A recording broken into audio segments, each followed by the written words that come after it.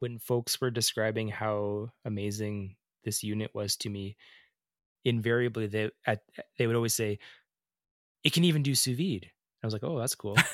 And I think I basically read the operator's manual, no, not quite cover to cover, but pretty thoroughly this week. And in the introduction, it's like it can even do sous vide. And I was like, oh, great! I can't wait to get to the sous vide section of this. And then there's no information about it. It's crazy. Like the sous vide section is like one paragraph long, and it's like basically just a description, like a definition of sous vide cooking. It's like sous vide cooking is when meat is vacuum sealed and and water is circulated around the bag at the ideal finishing temperature of the meat. But it didn't like everything else in that manual. So you're like, oh, perfect. Now I just have to fill the oven with water. We're good to go.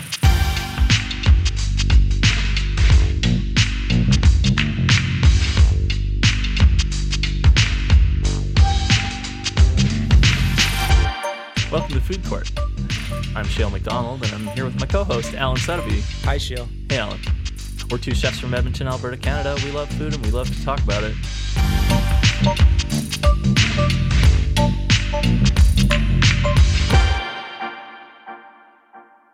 Alan, do you have a joke to lead off with this week? Any new Cora jokes? There's one that...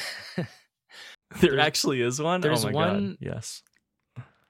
We've kind of talked about this show. There's one that there's a food joke she does that I feel like is so good that she needs to do it. Oh, right. Oh, yeah. Okay, so you're going to leave me hanging. I get it. Yeah. That's fine. I can take it. But, on a future episode. But I did have some kid-related follow-up about Halloween candy. So we had 2 conversations ago. We talked a lot about Halloween candy, and between then and now, I went trick-or-treating with my kids and oh yeah, totally saw their haul. And I just wanted to give you some quick notes on the modern trick-or-treat, the modern pillowcase contents. Yeah, let's hear it. So my kids are fairly young; they're 2 and 5, and so we would just kind of like do a loop around the block closest to us. The neighborhood is such that there are fewer houses giving out candy than there are not giving out candy. Right. Like most of the houses don't give out candy just because of where we are in the world. And so what do? They just turn their lights off? They turn their lights off. They close their the curtains. Yeah. They go into the basement and put tinfoil in the windows and they watch TV and I don't know, Alan. I think maybe a lot of the houses in your neighborhood might be grow-ops. Maybe. On one side, the next 2 houses are vacant, and have been vacant for a long time because speculators or developers have bought it, and then COVID happened, and right, yeah, haven't made their move yet. But anyways, okay, so we hit it roughly about something like 20 or maybe 30 houses.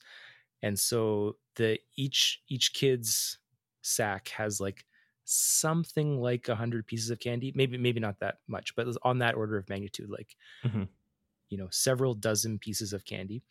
I didn't like spreadsheet it, but more than 80% of my daughter's haul came from, by piece, one of those 3 mix packs that are sold at the grocery store. So either the Maynard's one, which is the Sour Patch Kids, Swedish Berry, Swedish Fish, Fuzzy Peach, or the Nestle one, which is Coffee Crisp, Kit Kat, Aero, and Smarties, or the Mars one, which was Mars, Snickers, Twix, and M&Ms. More than 80% by piece are from it's pretty sad. Packs. It's kind of, I can't remember if we put it exactly this way in that conversation, but it's kind of like probably the overall quality of candy is better, but like the variety is way down. much lower. Yeah.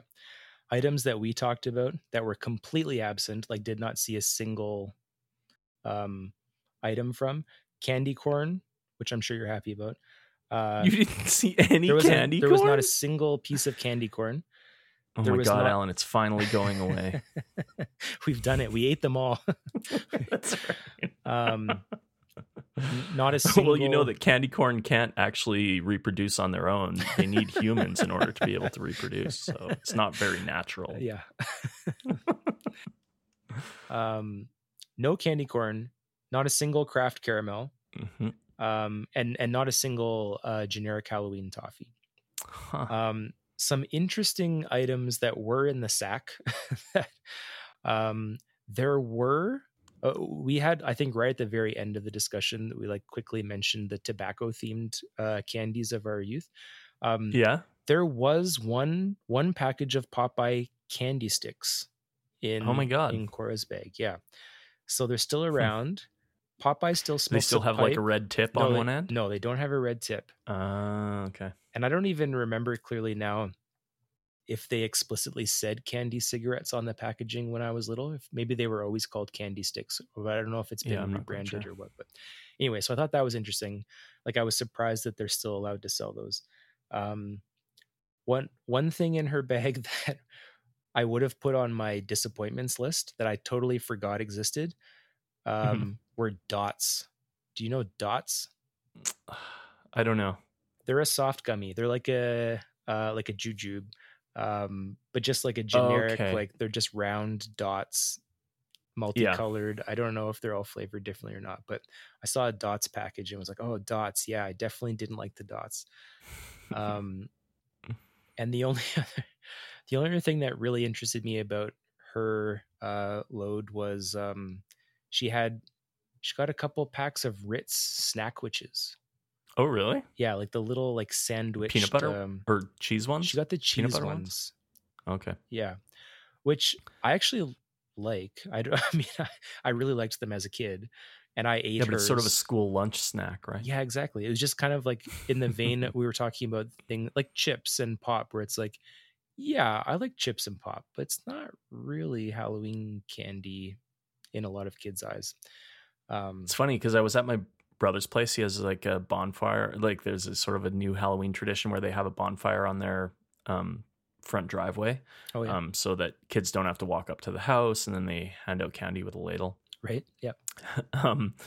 But they had like a big bucket of candy that they were giving candy to kids from, but then they also had like a big box of chips, and they would ask kids if they wanted chips, and some of the kids were like, yeah, like they really wanted the chips more than the candy. So I don't know, maybe it depends on the kid, but fair enough. Yeah, I hope we didn't come off too strong on that front. To me it was like, yeah, I like chips, I'll eat them. Yeah, but it wasn't something that I got like jacked about, excited to have in your Halloween. Well, yeah, and it takes up a lot of room. So yeah. My brother Ryan McDonald, co-author of the Food Court podcast theme song. I know that name, yeah. the famous Ryan McDonald. He sent me a picture of a bunch of wax lips that he got at a candy store. And he said he was going to give me some, but I haven't seen them yet. Like he purchased them this Halloween? Yeah, and he purchased them after having heard our episode. So I think he saw them in the candy store and bought them on purpose, because just to spite you, kind of, or just as a joke. Yeah, just to troll me, I guess. Good candy follow up. I have one other piece of follow up, and I kind of already followed up about this a little bit, because I put it in our show notes. But yeah, the keg still does have escargot on their menu. Is that right? Okay, good. Yeah, you bet. So if you want some garlic escargot and some toasty French bread, just head on over to the keg. They'll take Maybe care they should sponsor us. Oh, that was practically an ad read. I didn't get a chance to do any research on how the feasibility of raising snails, but I'll get back to you. I did ask my mom if I was right about somebody raising snails on Gambier Island, and she didn't exactly remember, but she had a hazy recollection about that. Yeah. So surely if the keg has snails, then like Cisco carries snails. Like you just get snails from Gordon's or Cisco or whatever, right? Like they're not that hard in a can. Yeah. No, they're not that hard to get. I mean, if you want to make snails, you can just go get them at the grocery store in a can. At Safeway? Yeah, legit. at Superstore. I haven't actually purchased them at Safeway, but I'm pretty sure I purchased some at Superstore like not that long ago, like maybe last year. I think maybe we had escargot like as part of an appetizer for our Christmas dinner or something like that. Really? And I bought them at Superstore. Kate. Use offer code food court to get 10% off snails. Do you like eating snails? Do you like listening? Man, some of my greatest memories are of eating snails. Okay, sorry. I'll let it go. It's going to happen for us. Yeah, probably at some point. Yeah, so I think that's all the follow-up. Yeah. And do we have a topic tonight, Alan? Yeah, we do. You came to eat at the place that I work twice. Right, at Ernest's. Yeah, that's right. Twice in 1 week. Ernest's Dining Room. 2 months ago, we had an episode where I shared the draft of the menu that we were going to cook at Ernest this fall. It wasn't fully fleshed out, but we talked about it, and you got to taste almost everything on the menu over the last week. Totally. And so we thought it'd be a fun idea to do an entire episode on follow-up. Yeah, forget the candy follow-up. This entire episode is all follow-up. Yeah. But on the one hand, like just for you to talk about your experience and the dishes and what you thought of them, and also maybe an opportunity to see how far some of those dishes ended up straying from their initial concept, like as you cook them and realize what works and what doesn't, and totally, and that kind of thing. So that's what we're gonna do. It's Ernest's fall menu revisited. Yeah, and I basically, while I was eating, so I went twice in the same week. I meant to go a couple weeks ago, and so that we could maybe record this episode a little bit earlier. The timing didn't really work out, and I had already made a reservation for my entire family to go. And so it just turned out that the night that I went on my own, and where Alan very generously basically made a tasting menu out of their a la carte menu so that I could try as many things as possible. The night that I did that was actually wound up being like 2 nights before I was going with my family to celebrate my mom and my brother's birthdays. Mm-hmm. I ate there twice in 2 days. So I got to know the staff pretty well. That was pretty fun. Yeah. Yeah. So just a couple notes before we get into talking about the food. Ernest is a pretty nice dining room. It's maybe a little bit like 2000s style. Yes. Some parts of it could probably in the next 5 years use a bit of a facelift. They have really nice wine cases in the middle of the floor, and it's a pretty nice big open dining room, lots of space. I mean, I don't know, maybe during non-COVID times the tables are packed more closely. Do you know anything about that? Yeah, I don't know about it at this moment, but yeah, certainly over the past year, the dining room was reworked to accommodate distancing. Right. There's been different rules at different times, and I don't know exactly how they've laid it out right now, but so yeah, it's pretty nice in the dining room. The experience of getting into the restaurant is a little weird, I gotta say. Right. Because you have to go to a post-secondary campus and find I mean, I think the biggest, there's a big awning outside, and it's right on, it's on the outside wall of the it's on one end of the school campus, right across the street from a parking lot. So normal restaurant setup. And when you pull up to the address, you can see the awning that says Ernest. It's very obvious that it's a restaurant. And but then when you walk in under that awning, you're walking into a school building. It's the weirdest feeling. Normally you would be opening a door and walking into a restaurant, but instead you're walking into a school. It's just a really weird feeling. And then it's not strictly obvious, like where the actual entrance is. Like you kind of have to keep your eye out open for it a little bit. So that was kind of interesting. Yeah, I'm writing this down. I'm writing this. Okay, cool. Suggestions for the program chair or something. I mean, I think that if I were in their shoes, and if they must use some of the money that Ernest generates to put back into like redecorating the dining room when it needs refurbishing, and buying new furniture for the dining room and things like that. I think like if I was in charge of operating the restaurant, as a long-term goal, I would have it on my like to-do list to try and put an actual outside door on the restaurant that doesn't that you don't have to enter by going through the school. Right. Yeah, totally. Yep. It's not a big thing, but like in terms of making it feel like a real restaurant experience for the guests, like that just sort of like popped me out of it for a second. Yeah. Oh, I get it. Yeah. And then the second thing that I thought was kind of interesting that I've never really seen before. And I don't know, maybe there's a reason for this, and maybe you can explain it to me. But when I sat down, it was like white tablecloths, but there was nothing on the table aside from a wine list and a candle. And when I sat down, the servers, well, like the serving staff comes over and introduces themselves, and it's you wind up being served by a group because it's it's a school for the servers as well. They're in the hospitality program, I guess. That's right. Yeah. What that program's called. Yeah.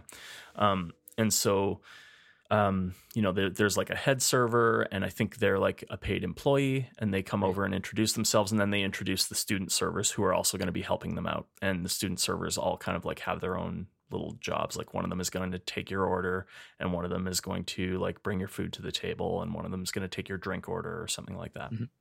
And that all went pretty well. It was pretty smooth. Some of the student servers felt like more comfortable in their roles than other ones did, but overall the service was pretty smooth. Like nobody forgot anything that I ordered or anything like that. Everything like that was pretty smooth. But the cutlery situation is very interesting. Tell me about it. So they bring you a cutlery roll. So your cutlery is wrapped in a napkin, which for a fine dining restaurant is a little, I think, like it's a little self-serve for a fine dining restaurant. Right. Yep. Normally in every fine dining restaurant that I've worked at, the cutlery situation is usually there is some cutlery preset on the table before you sit down. And that's usually the cutlery for your first course. Right. Yeah. In a lot of cases. And that's all. But at Ernest's, they bring you a napkin that's like a cutlery roll. So, like in a lot of restaurants, you get like a cloth napkin or a paper napkin that has your cutlery wrapped inside of it. But at Ernest's, they bring you the entire set of cutlery for your whole meal. So they put down a napkin cutlery roll on the table, and I opened it up, and there were 7 pieces of cutlery in there. Oh, really? And yeah. And if like that was fine for me because I know what all that cutlery is for and I know where it goes. Right.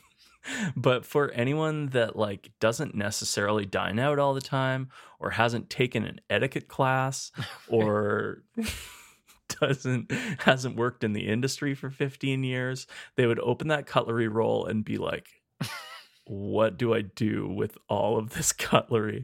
Like, to me, it was quite obvious. There's like a salad fork and like a small spoon that I assumed was going to be for like a palate cleanser at some point.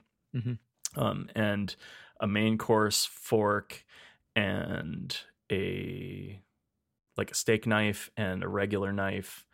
And did I just list 7? I don't think so. I think there was more. Anyways, I unrolled it all and set it how I would set the table if I was going to set out the entire cutlery for the entire meal.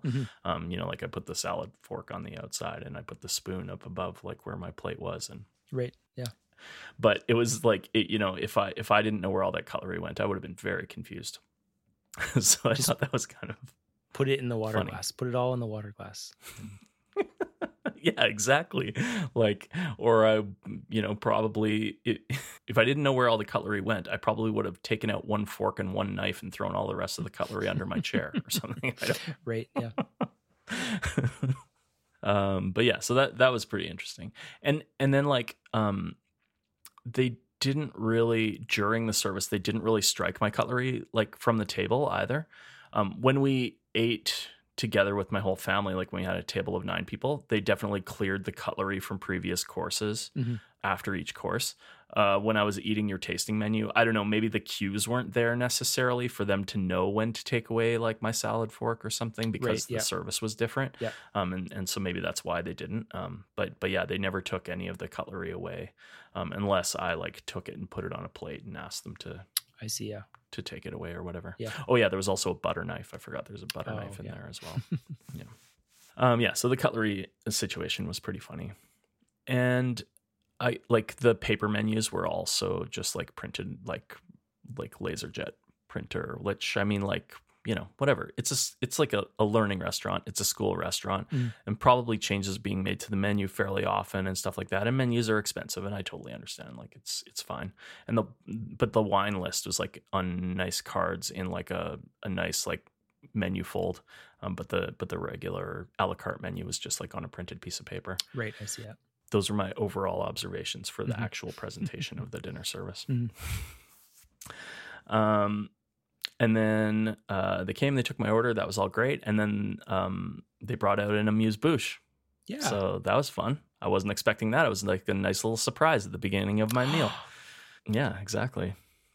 And I think that you were saying that a student designed that amuse? Yeah. So every night of service, we'll do an amuse-bouche, and the vast majority of the time, it's a student project, basically. Like it's something that the student Right. comes up with, and they make it and present it, and we serve it, and they're assessed on it.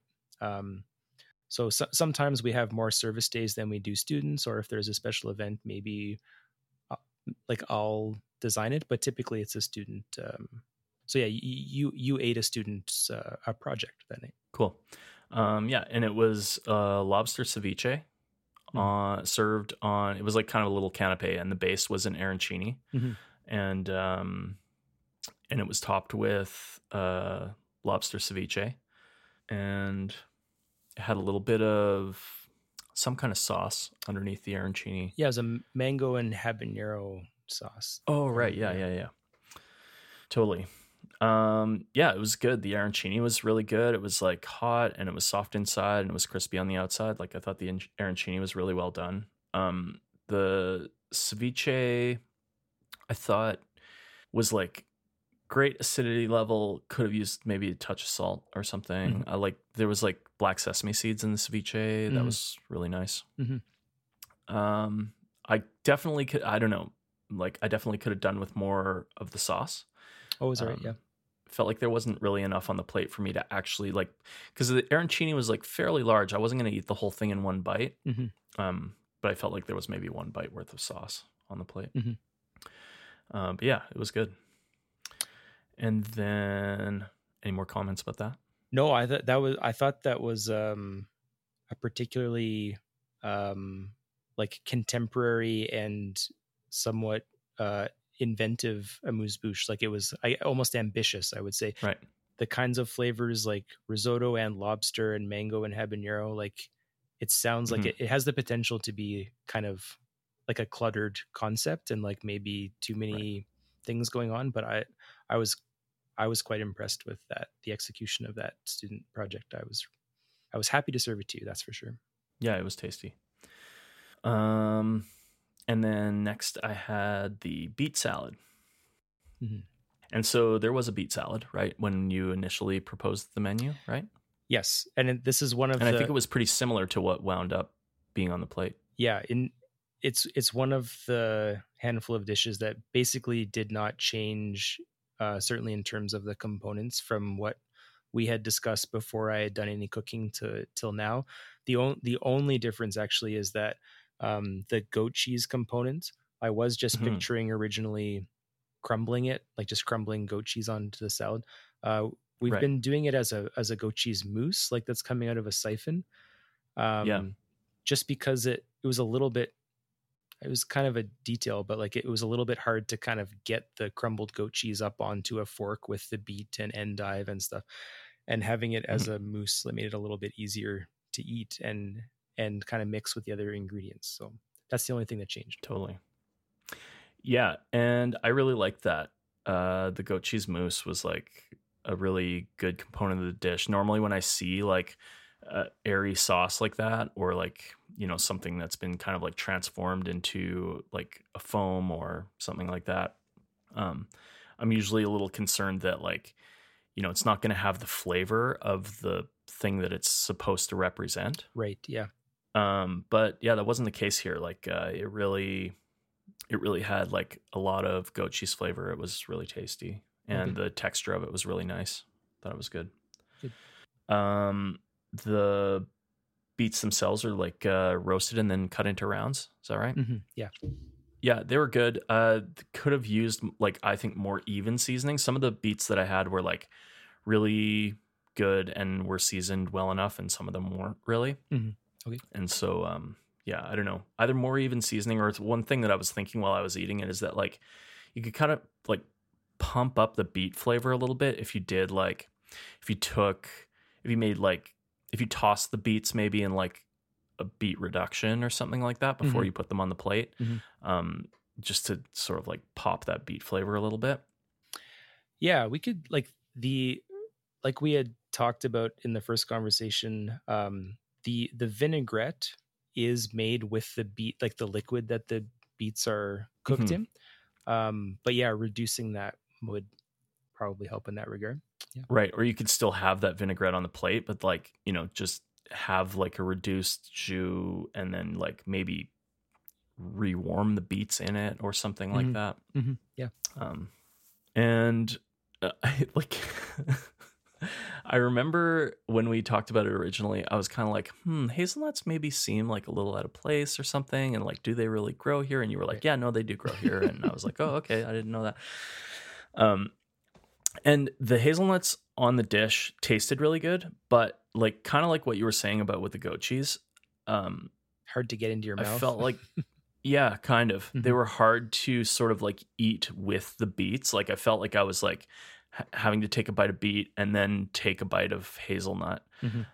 Yeah. And I don't necessarily know what the solution is for that. I was kind of thinking that it would be neat if you like made the hazelnuts into like a little tweel or something, and it was like the same shape as the beet, and then you put it as a little like hazelnut tweel on top of the beet, and then when you had to cut into the beet, you had to cut through the hazelnut tweel and you would get a piece of both or something like that. But I mean, obviously that's complicated, way more complicated than toasting hazelnuts and breaking them up and putting them on a plate. Yeah. So so we're going to spend an hour just on the beet salad. So yeah, the mechanics of like, I really love the flavors of that dish. But yeah, the mechanics of eating it were surprisingly frustrating in the first iteration.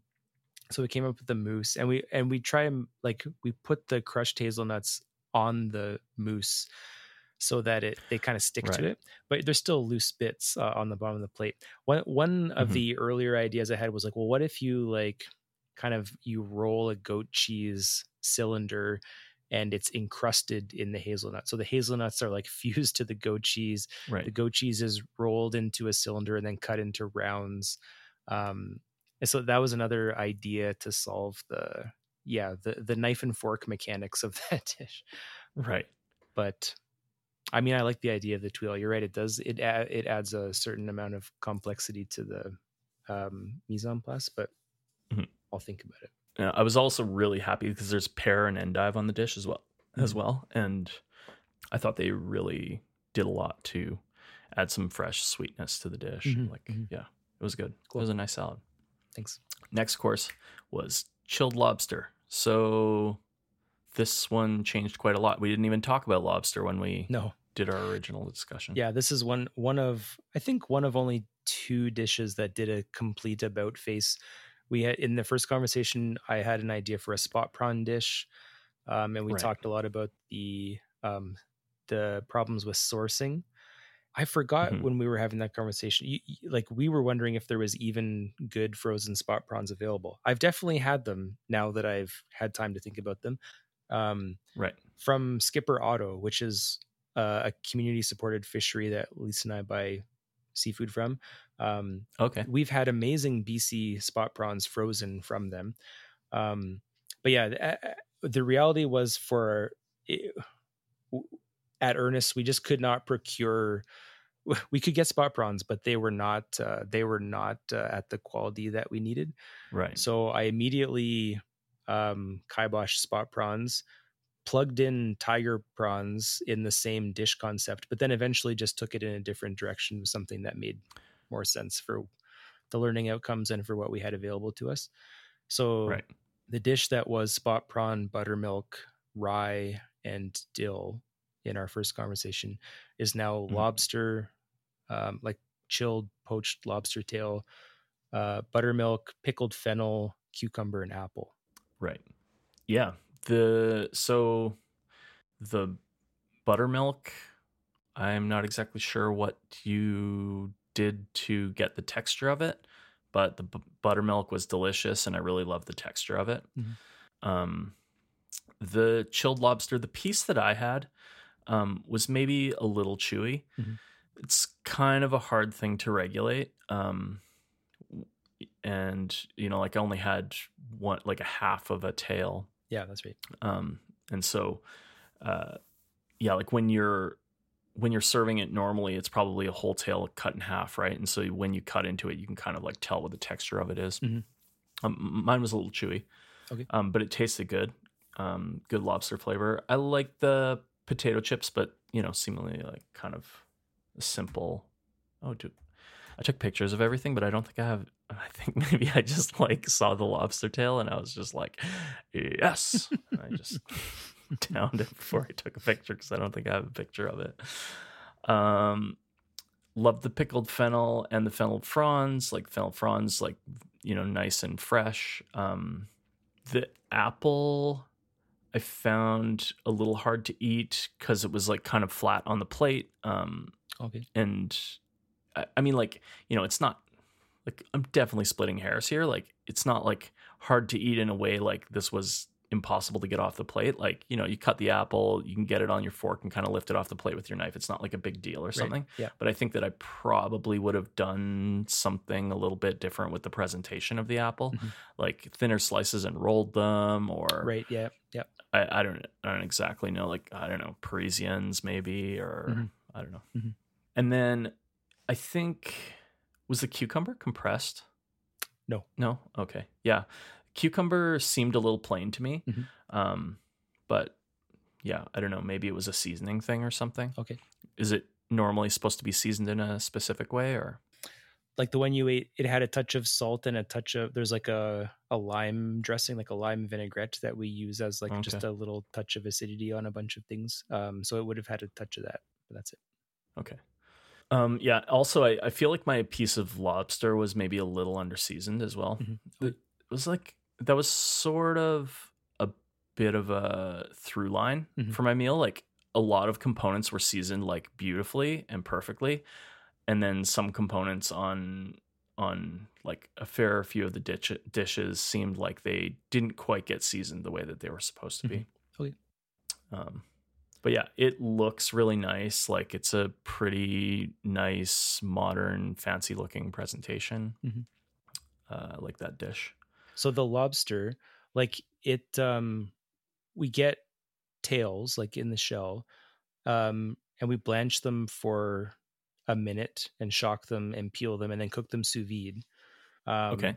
And so I'm wondering, like, for the slight toughness of the lobster, like I don't know what else to do with that process to improve it. Mhm. The only possible thing, like, I mean, you actually were served a third of a lobster because I knew Okay. you were Right. gonna Yeah. run out of room in your tummy basically, and so we're like really Mhm. trying to like get everything small enough, and so like you had the outer third of a tail, but still like if I it's was getting the outside of the tail instead of like the actual inner tail meat. yeah, Yeah. but still like if it's only blanched for 60 seconds and then is cooked sous vide, you would think that shouldn't make such a big difference in, right? It's so tricky. I haven't really worked with lobster tail enough that I've had like time to like fully perfect how to make the tail not wind up being chewy. Mhm. I cooked a bunch of lobsters for a family get together Right. Yeah. for my parents' anniversary this summer. Yeah. And yeah, that was like, well, I wound up grilling them, not sous videing them, but that was like basically the process that I used. So I blanched them for like a minute, and then and when I blanched them, I put like skewers in the tails so that they wouldn't curl up. Mhm. And then I took them out of the blanching pot and cooled them down as quickly as possible. And then I cut them all in half and then grilled them just like briefly.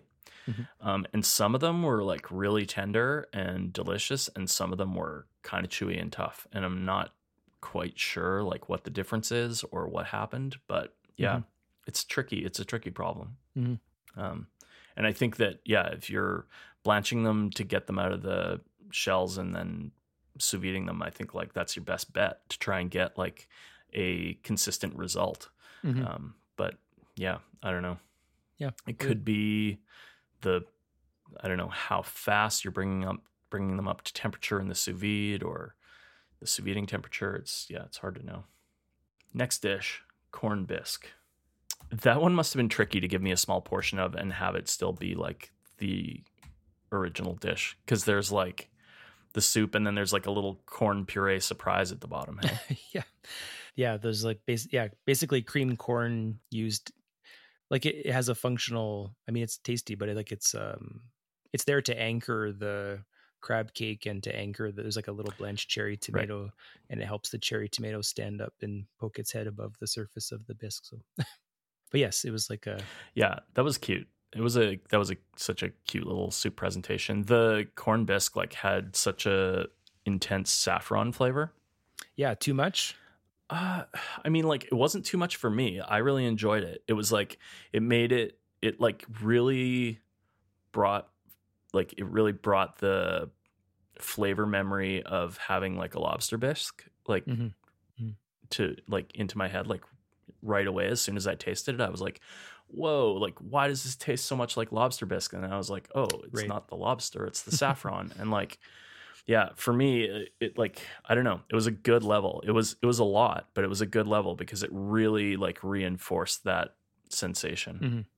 Mm-hmm. Yeah, for some people who maybe haven't had a lot of saffron or who don't have a flavor memory to connect that to, it might be a bit much because it's like, you know, it's such a unique flavor. And Yeah. for people who haven't had it a ton, it might be a little bit disorienting maybe. I don't know. Have you gotten any feedback about it? Or Well, I did have one comment this week that it was a bit strong, and so I've been wondering about tweaking that recipe and taming it a little bit. Right. The idea, like, there's a note. I can't remember if it's with regards to foie gras or truffles or all luxury ingredients, but in the French Laundry, Keller says like he intentionally like serves you a little bit more than he probably should, just so that you get the idea of what it's all about. Because like Yeah. a lot of people, you know, if they go to the French Laundry, that's one of the few times in their life that they're going to have foie gras. Oh, sorry, not the French Laundry, because you can't serve foie gras in California, but at per se. Right. Anyways, and so I wanted to make sure the flavor was like loud and clear, but yeah, maybe it can be toned back a bit. I don't know. I don't know. That's honestly what you just described about like giving somebody a little bit extra of the experience that they haven't really had before. Mm-hmm. That rings totally true for how much the dish was flavored in the way that it was flavored. Yeah. You know, like I suppose that you kind of run the risk of like if you serve it to someone who doesn't necessarily like saffron, Right. then yeah, it's probably going to be overpowering and they're probably going to be like, Yeah. But like, yeah, for me, that's sort of exactly what it did. It was like, boom, saffron. Like, you want to know what saffron tastes like? Here's what it tastes Right. like, Shale. Like, yeah, it was really good in that way. And it was nice to have like the little corn surprise in the bottom. Right. The crab cake I felt was maybe like a little dense or something, or like Or maybe eggy or something, or potentially. Yeah. And like maybe just could have benefited from like a little bit of like, I mean, I know there are a lot of herbs in it, but like maybe, I don't know, just having a bit more freshness about it or Mhm. something. I think it could have benefited from having a little bit more freshness. So I don't know, Like maybe citrus or potentially like yeah, maybe citrus or something like that. Mhm. Is there citrus in it? There is lime zest and juice in the cake, but it's Oh, yeah. probably hard for that to Just come through when it's like basically soaked in the soup. But right. Yeah. But yeah, it was nice. That was nice. And it was also a cute dish, cute presentation. Like, yeah. The color of the soup is beautiful too. Yeah, I really like it. Next up, pork belly. So this was a disc. This was a dish that was pretty close to what you talked about on the show, right? Yeah, it was the only dish on the menu that I had actually made before writing this menu. Like we had it on the menu Okay, yeah, last term, and so I put it back right. on. And so yeah, I don't think anything has changed about it over the last 10 months. I got you. The chicharron that's on that dish? Are you guys making it in house? Yeah. So we'll get pork belly skin. Right. Yeah. And how are you storing it? The it's stored in a Cambro at room temperature. Okay. And they're tasted periodically, and I can and then if required they'll go back into a dehydrator.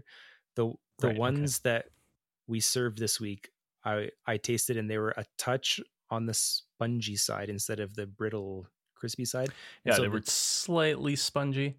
Yeah. so they did go back in the dehydrator. But maybe I wonder if our patisserie lab has silica gel packs or something that.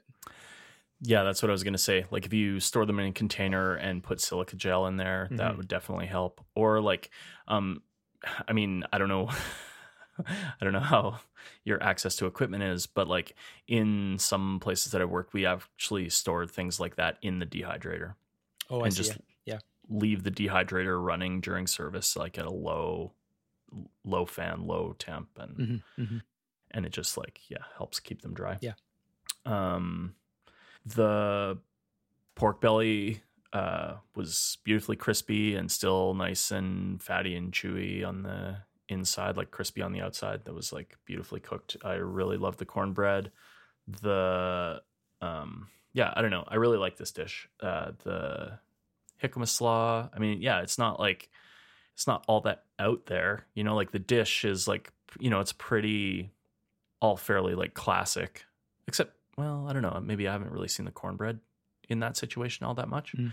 Oh yeah, and the cornbread was like so good, and it's soaked in like honey, like a spicy honey sauce or something. Is that right?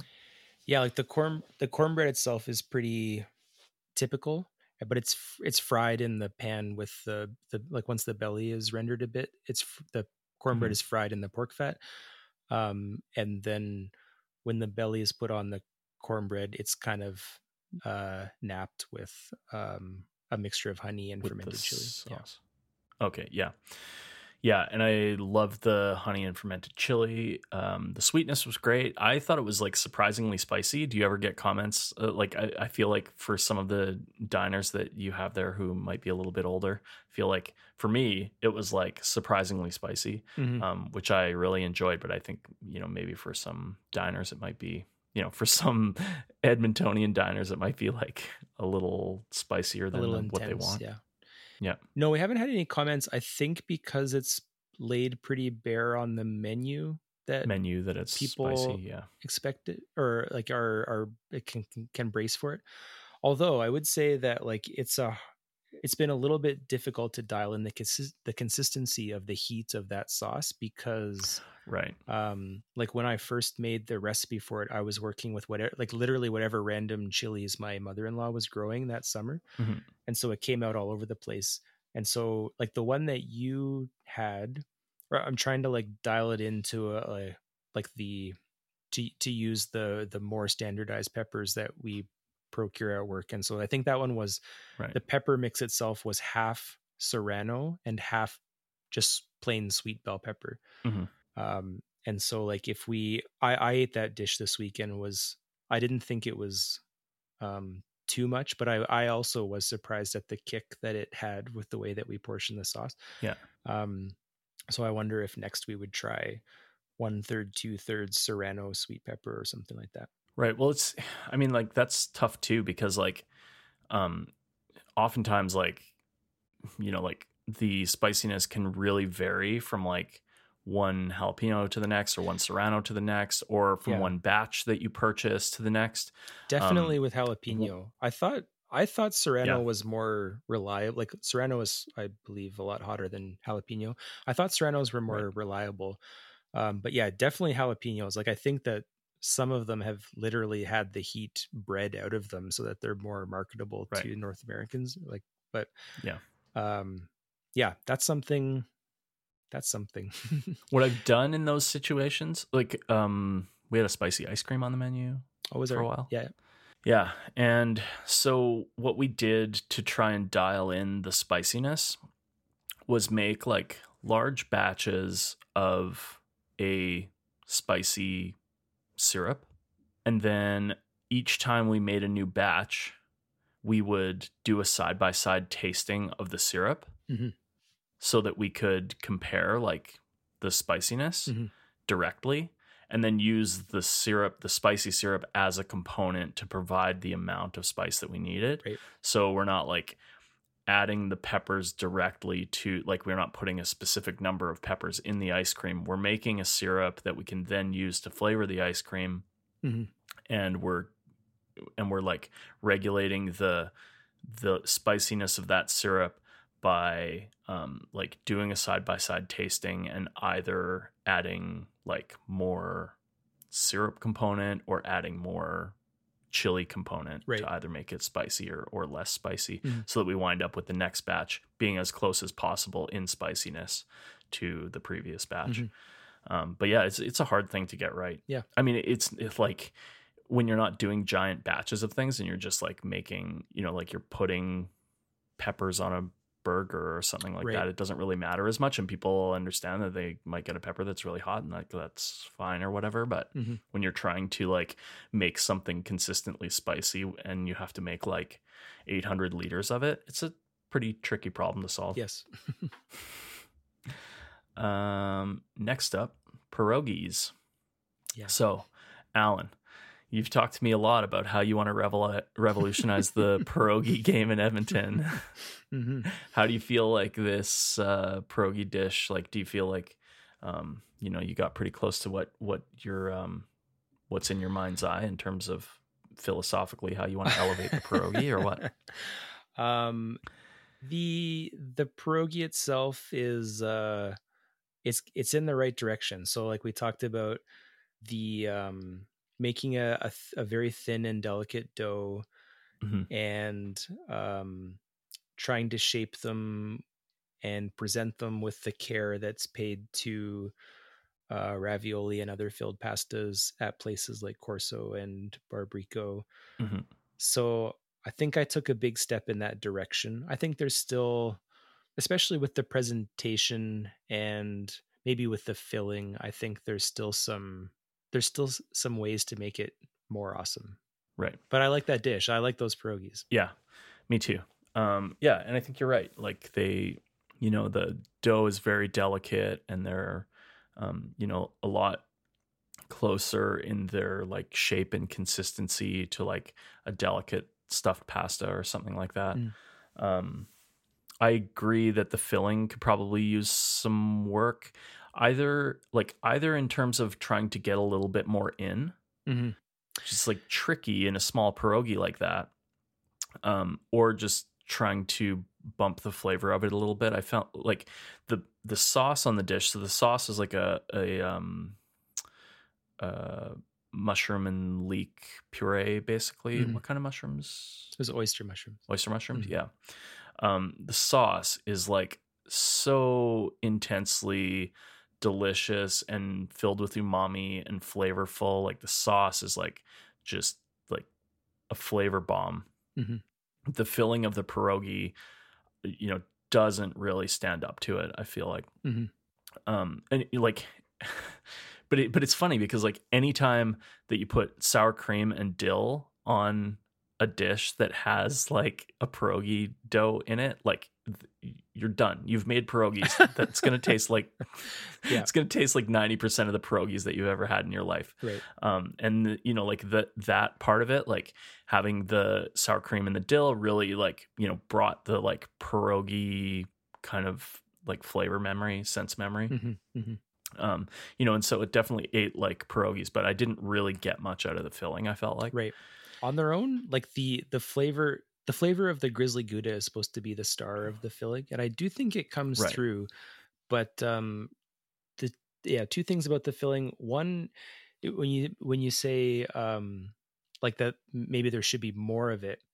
One interesting thing, and I assume this is a difference in the dough itself, but like when we, or maybe it's the thinness of the dough, but when we shape the pierogies, they look nice and plump and full. Plump. Oh, yeah. But then after they get cooked, they look a little bit deflated, which is not the Right. case for a good like agnolotti or ravioli. Like they still tend to like look like they're about to burst. The really well made ones, and so that's something I would love to improve about it. And like I said, I don't know if it's the dough itself. Like it's obviously not the same as a pasta dough, much lower egg I content. wonder if like so there's grizzly gouda in the filling. Mm-hmm. Okay, yeah, because there was also grizzly gouda like on the dish, like Yeah. some sort of like shards of grizzly gouda. Yeah. And so maybe that was part of it too. Like I couldn't necessarily tell where the grizzly gouda flavor was coming from, if it was coming from the little pieces that were there as garnish or if it was coming from the filling. Mm-hmm. But when you're putting it in the filling, like you're grating it and putting it in the filling raw, right? Mm-hmm. Yep. And then I wonder if potentially like when you heat up the pierogi, if the cheese inside is melting, if it's like, you know, like it loses some of its integrity. So it just like, you know, then the dough has the ability to sort of like collapse because the cheese gets really soft inside or something. I don't know. Like, yeah. I mean, the volume doesn't change, so you wouldn't think that it Right, would, yeah. you know, but maybe like when you wrap them, the fact that the cheese is still hard and raw is like giving it enough structure that it's kind of like holding the dough up. Mhm. And then once it melts, once you cook the pierogies, if it kind of like sloughs. Yeah. yeah, Yeah, maybe. yeah. And I don't necessarily we'll- know if there's a way around that, but Yeah, like unless it's making like making instead of incorporating the cheese just as grating raw cheese into the cooked potato mix, you like treat it almost like a croquette filling and you make a bechamel Right. and like a really intensely cheesy grizzly gouda-y bechamel and fold it into potatoes. or maybe if you just like make like croquette, like if you put the cheese into hot potatoes and so it's already like, you know, melted into the potatoes before you cook it or whatever. If I don't know if that would make a difference, but Yeah. I don't know. It would probably be something that I would try. Okay. And then my last comment about it is that like one of the things that I really love about pierogies, and then I don't know, like maybe this is just me, I'm not really sure, but like one thing about pierogies to me that is like it's like one of my favorite things is that like the dough is delicate and oftentimes like winds up being quite soft and supple and has like a very smooth, supple texture, like similar to like pasta or something like that. And with the pierogies being fried on both sides, like I find that you lose some of that kind of like suppleness, like, you know, to fry it and to get it like get some like color on it, you're kind of like crisping it, and that part of that crisping process is dehydrating it. You know, like you're cooking the water out of it, and then the surface starts to bubble and get in the oil, and that's how it starts to brown, right? And so like it made it like they're so nice and delicate, but then by frying them, I feel like you take away a little bit of that delicatness. And so when I was eating it, I was kind of thinking to myself, like, it would be nice maybe if only one side of the pierogi was fried, Okay. or something like that. Yep. So like the, you know, one side still has like the really supple, soft, like doughy texture, and then the other side has like that crispy kind of, you know, the alternate texture, Right, yeah. or whatever. Okay. I don't know if that's a thing. And then you would probably put the soft side down in the sauce. Yeah. into the sauce Yeah. so that the sauce doesn't mess up the crispiness of the crispy side. Yeah, just a thing I thought of. We'll try it. Yeah, give it a shot. See how it goes. You can call me back to re-adjudicate them. Follow You're up. never going to want me to come back to you. Yeah, exactly. So follow up on our follow-up. Alan will never let me eat at his restaurant again. Is that all the appetizers? That was it. Wow. And that was all the apps. And then I got a palate cleanser. Oh yeah. What was the flavor? That's an excellent question, Alan. Rosé? No. We had rosé when I ate there with my family. Oh, What was it? Calamansi? Didn't write it down. Yeah, it might have been. Yeah. Was it? The only I don't. That's not even. Oh, you don't make not them. even from Right. my kitchen, but I do. Like Right. if I walk by the big whiteboard, I look at what they're serving that night, and those are the two I remember seeing last week: were rosé and calamansi lime. Yeah, the calamansi. Yeah, it was good. It definitely served its purpose. I didn't think it was necessarily anything special, but it was a great little cleanser. Mhm. The rosé was interesting, but I thought it was too sweet. Oh, was right. Yeah.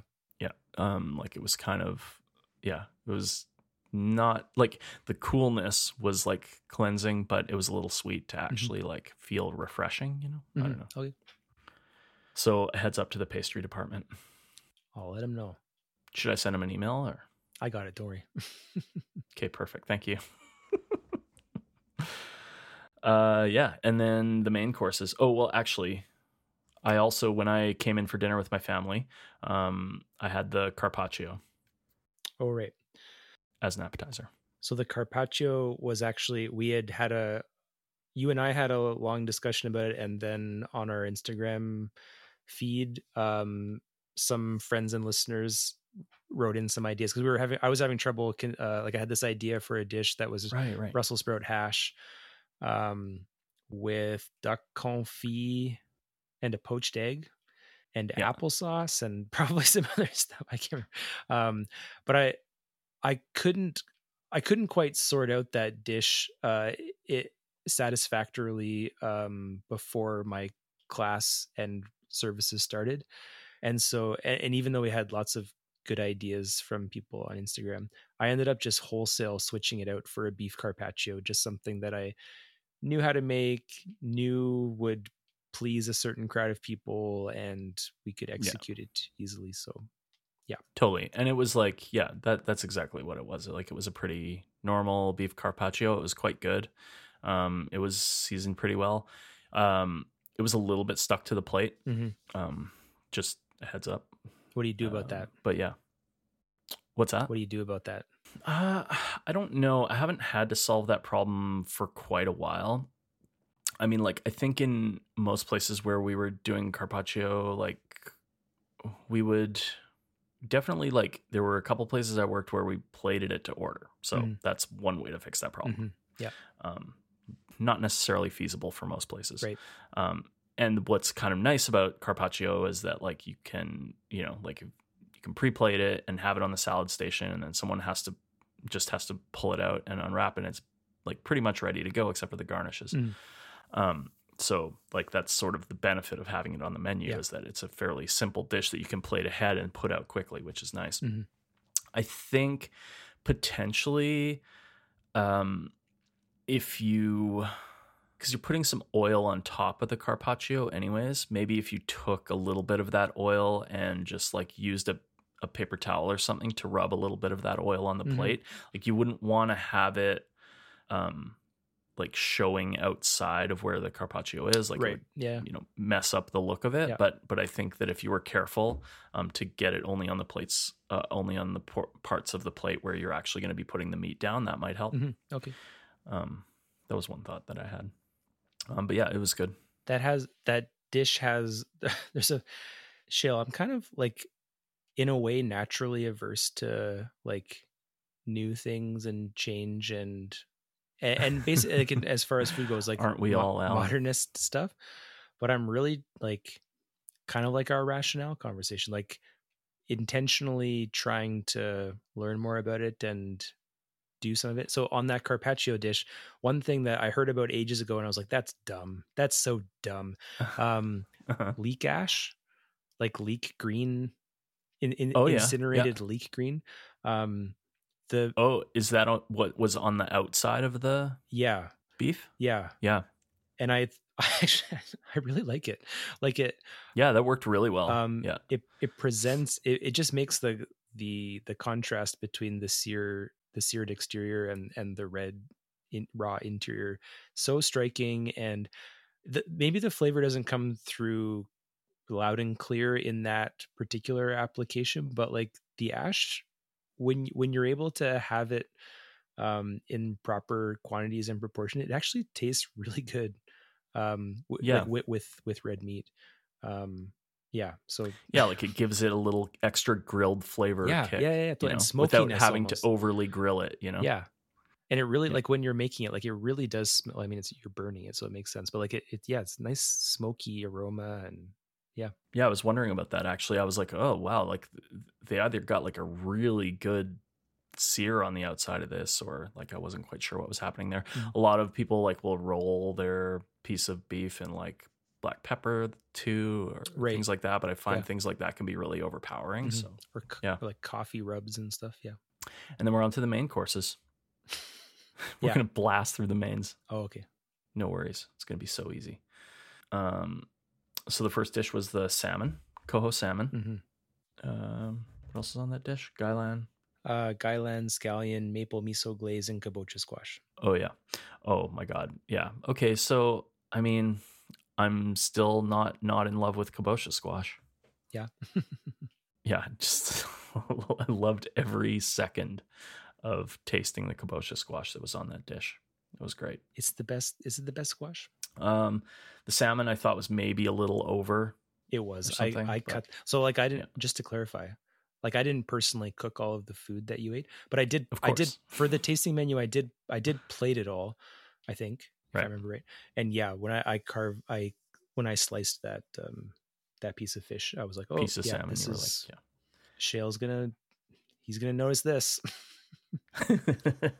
yeah.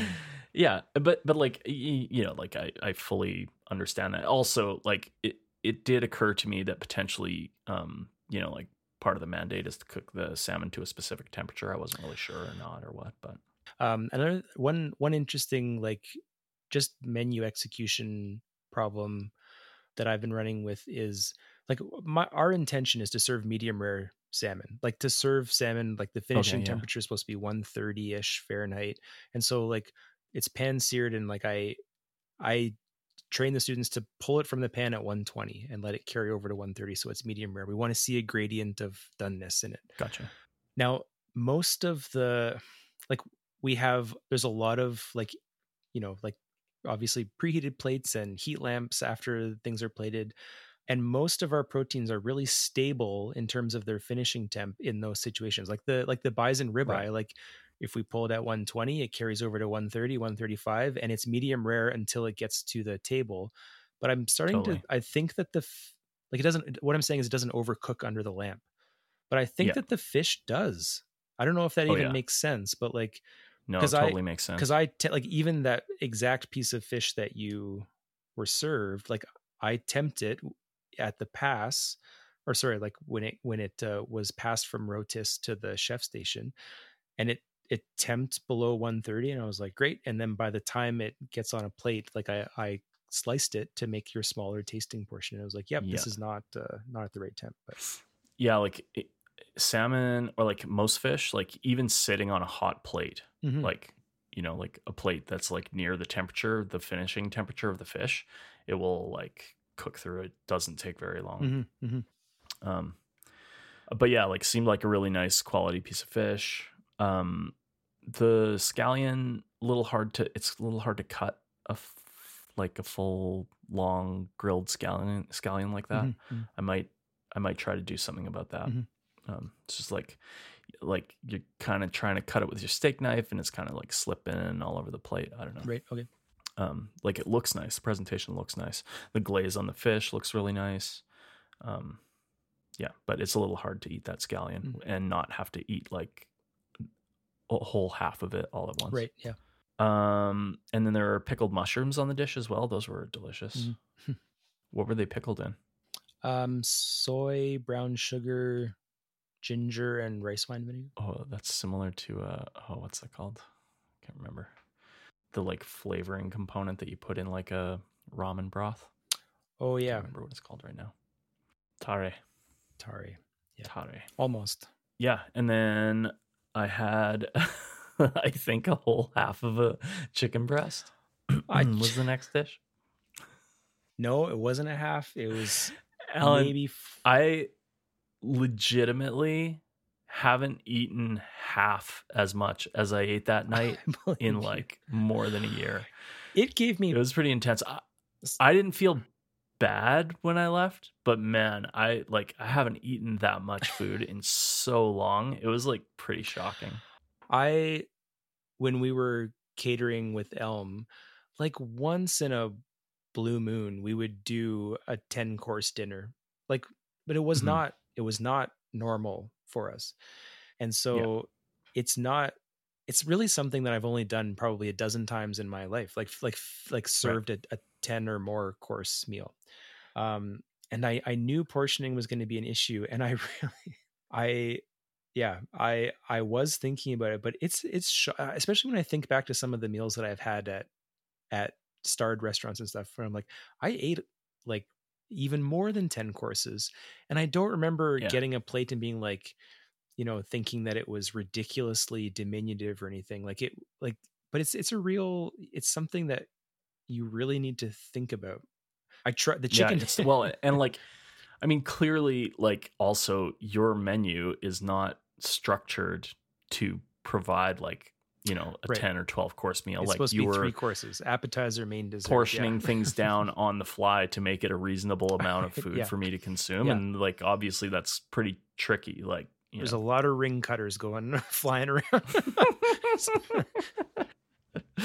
But yeah, the chicken was pretty big. I think I got like a whole half a breast, and it was like stuffed with a lot of sausage, which was delicious, by the way. I mean, no surprise there. Obviously, the sausage is going to be good. Right. Alan, you're a sausage master. Oh, okay. What did you think of that dish, really? Of the chicken dish? Yeah. Okay. So that was a dish that when we talked about the menu initially, I didn't really have fleshed out at all. I was like, I want to put calabrese sausage in a chicken breast, and then maybe there'll be potatoes there, and maybe there'll be peppers and zucchini, and I don't know what the sauce is, and that's as far as I had taken it when we first talked about.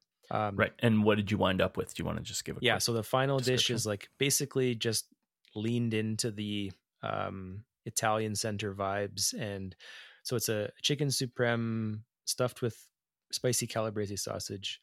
It's served with polenta, sauteed zucchini, and yellow pepper. The sauce is a red pepper coulis, and it's also garnished with a pecorino frico, like crispy pecorino cheese. Yeah. So, okay, what did I think of the dish? So my first sort of like worry was that, okay, well, like we're at a school, they have to cook the chicken to a specific temperature, and so the chicken's probably going to wind up being a little bit dry. And I think I made a comment too when we were talking about it originally, when you presented the menu, that I thought it was going to be difficult to cook the sausage fully and not have the chicken dry out. But that wasn't really a problem. The chicken was like fully cooked, but yeah, like I guess probably mostly due to the brining, it was like still pretty juicy and it was really tasty. And the chicken skin was like nicely crispy and rendered, and that was all good. And the sausage was delicious, like I said before. It was quite spicy, and I really liked that. Thought the sauce was great. The polenta, I was like really excited about, like how crispy it was, but then how soft and cheesy it was on the inside, and you were still able to like get it like on the plate in a pretty perfect little round, and have it be so soft but then so crispy on like the top and the bottom. That was I really enjoyed the polenta. Awesome. And the frico, when I took the first bite of the frico, it seemed like it was going to be quite thick or something. And like one of the problems that you can run into with Frico is like it can get overcooked and get like a slightly burnt tasting characteristic Mhm. without it really looking burnt. Do you know what I'm talking Yeah, about? I think so. Like a kind of to me sometimes they remind me of like baked rice cake kind of flavor. I think I understand what you mean. Do you mean like they're actually Yeah, it's bitter like burnt or yeah, like they're a little bit bitter, yeah. Okay. because they're just like overcooked and they're starting to get some like, you know, not like nice cheesy flavors, but some sort of like acrid, like acidic kind of burnt Mhm. flavors. And so I was a little bit worried for the Frico when I saw it because it was like it's fairly thick, and then I was also like, oh, maybe this is going to be like a little bit tough, but it wasn't at all. It was like really crispy and like really like broke apart really easily and didn't have any of that kind of like burnt flavor. Also, like looked like maybe it was like cooked over a cylinder or something. It was like kind of like cylindrically shaped. Is It's that like how? it's taken out of the pan and rested on a dowel, kind of like you would a tuile. Oh, okay, Yeah. yeah. I got you. Yeah. Yeah, the Frico I loved. I think maybe there's a way to like incorporate the Frico into the dish a little better so that you're not just like cracking off a piece of it and trying to eat it with your piece of chicken. Right. Like, Yeah. Like I what's don't an know, idea? like I don't know, like because you want it to be like like I like the presentation of it. It's a nice piece. I don't know, like maybe if you put it on top of the chicken, even then people might smash it and Right. then Yeah. like or something like I that. I had, don't I know. had wondered about. I didn't try it. It was just a fleeting thought. But um, sometimes like if you make a grilled cheese sandwich, you can put some grated cheese in the pan and Actually, that's a really interesting idea. Like if you made the Frico to order and then you had the chicken breast, you could just like put the chicken breast on the well, Frico and pick it up and I was thinking with the polenta, but that would be fun oh to try yeah, too. yeah. But like, yeah, if you Yeah. sear the polenta in grated cheese in a pan, so that the top is like this kind of wild, crispy, It's just like a cheesy. crazy, yeah, But yeah, cheese crown. yeah, Yeah, yeah. totally. Yeah, that's an interesting idea. Yeah. Better than any idea I had. The veggies on this dish felt like a little bit of a Perfunctory. side project Yeah. or something. Like, you know, maybe not fully integrated. Hmm. I don't know what the best way to get around that is necessarily. Hmm. That was the in our first conversation. I was really keen to the kabocha squash on the salmon dish for it to be Parisienne, Right. and I ended up abandoning that idea for a couple reasons. But then I stuck that idea onto the zucchini on this dish. So I think you were served Right. Parisian zucchini. Yeah, and they're actually kind of like how I described how I would do the kabocha squash is Yeah, like, with the skin. you know, like a half a Parisienne with one side like is like the flesh and like it's like a half sphere and Yeah. the flat half is like the green skin. I like that presentation. Y- I was like, oh, that's very reminiscent of a shale idea. Well, you know what? I think that probably certainly the first time I saw Parisian vegetables in a restaurant was at the Blue Pear, and it was Oh, zucchini on a lamb plate with okay. I think there's pomegranate on it as well. Um, a- Oh, that sounds right. and so I don't know if you had a hand in that, but that's yeah, Parisian zucchini that like, is forever Yeah, in my mind as a something I saw at the Blue Pear. yeah, totally. I definitely was. That lamb dish is really ringing a bell for me. Mm. And did it probably had pomegranate pips on it as well? That dish, I'm pretty sure. Like just pips. No, like pomegranate molasses as a sauce or something, and also pomegranate pips. Oh yeah, like it definitely had like fresh, yeah, pomegranate like seeds. Like Yeah. yeah. Right. Yeah, not quite sure how to incorporate the veg in like a more holistic way on that plate. Like, Mhm. yeah, maybe. Like at its heart, that dish is.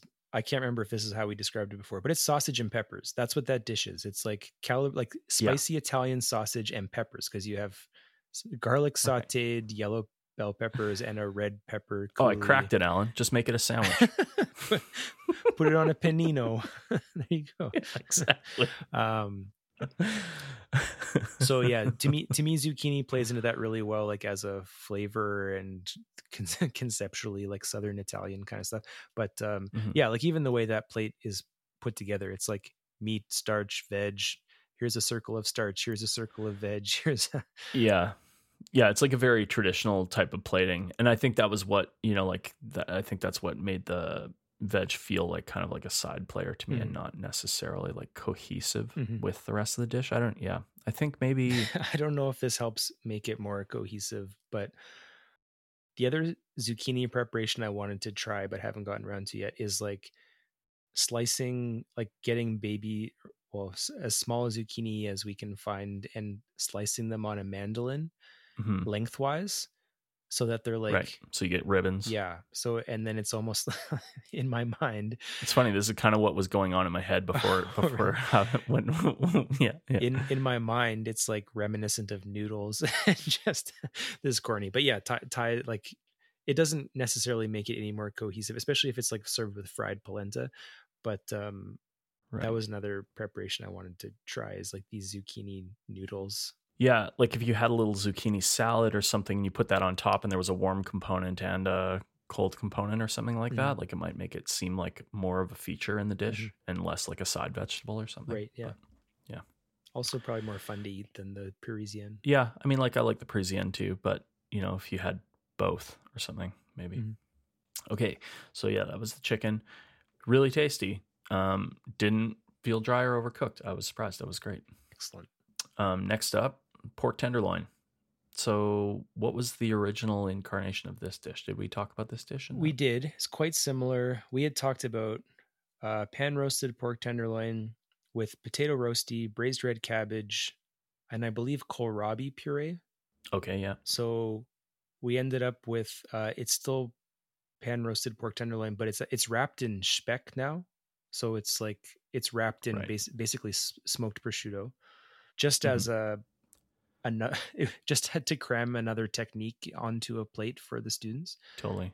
So the pork tenderloin was just brushed with mustard and then rolled around with thinly sliced speck.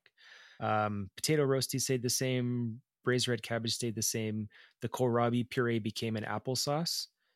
And yeah, it's oh yeah, and we have the crispy apple skins from the from making the applesauce, and Brussels sprout and leaves. Some big pot blanched Brussels sprout leaves. Yes. Yeah.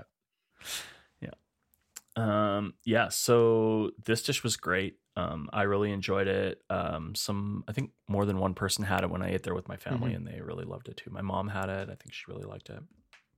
I mean, not everybody knows this, Alan, but you're kind of at the top of the cabbage game in Edmonton. And this cabbage was a good representation of why that idea is. Why people are saying that, you mean? Yeah. Why that meme is out there. Can I tell you about braised red cabbage, Jill? Sure. Yeah, please. This is another one. Okay. So like there's obviously it's like one of the most traditional and classic German vegetable preparations, but the recipes are always like you braise it for they say braise it until it's tender, 2 hours or something. And even I talked about like some of the like eyebrow raising things in the 11 Madison Park cookbook, like with the amount of nitrite in the liver mousse. And one of them is like his Daniel Hume's braised red cabbage recipe it reads just like a traditional one. It's like, yeah, you braise it for an hour or whatever, but you look at the pictures and it's so vibrantly purple. It just seems impossible that that's how it's actually prepared. And so, because when you actually braise cabbage in a reasonable amount of liquid for that period of time, it just turns gray. Yeah, like a really, really drab kind of burgundy color. And so, like ours is generally, when it's made properly, like very vibrant purple, and it's because it only takes, when it's sliced thin like that, it only takes 10 minutes to tenderize or something. Like you're talking about shaved cabbage. So the quick cooking, and then also balancing, like you want the liquid while it's cooking to basically reduce as much as possible, like to reduce it to a glaze before the cabbage overcooks and the vibrancy is lost. Totally. So it's actually it's kind of a tricky thing. Like it's very simple, but it's kind of tricky to execute and have the the tenderness, the flavor, and that vibrancy, and the color, because the and- vibrancy like yeah. just fades so quickly. Yeah, well, it looks great. We can post a picture on our Instagram. Yeah, and the Brussels sprout leaves were delicious. They were beautifully seasoned, and they were like perfect texture. The pork tenderloin itself, the like crispiness on the outside was awesome. The flavor of the pork tenderloin was great. Like the brine flavor in it was like not overpowering, like but made it taste really well seasoned. I will say that it was a little hammy. Yeah, I'm wondering if it's staying in the brine a bit too long. Like it. Yeah, You mean the potentially. texture, right? Or Yeah, It's like it's a exactly. bit firm. The texture of the actual tenderloin itself was like a little too firm. Yeah. And I think that's from curing. So maybe a little less time in the brine. Yeah, totally. Because like what's kind of nice, like it's nice to have like that seasoned flavor go through the whole piece of meat. But what's kind of nice about like a pork tenderloin is like since it's a tender cut, it's nice to have it feel a little more like juicy and Yeah. and it was like a little firm. Yeah.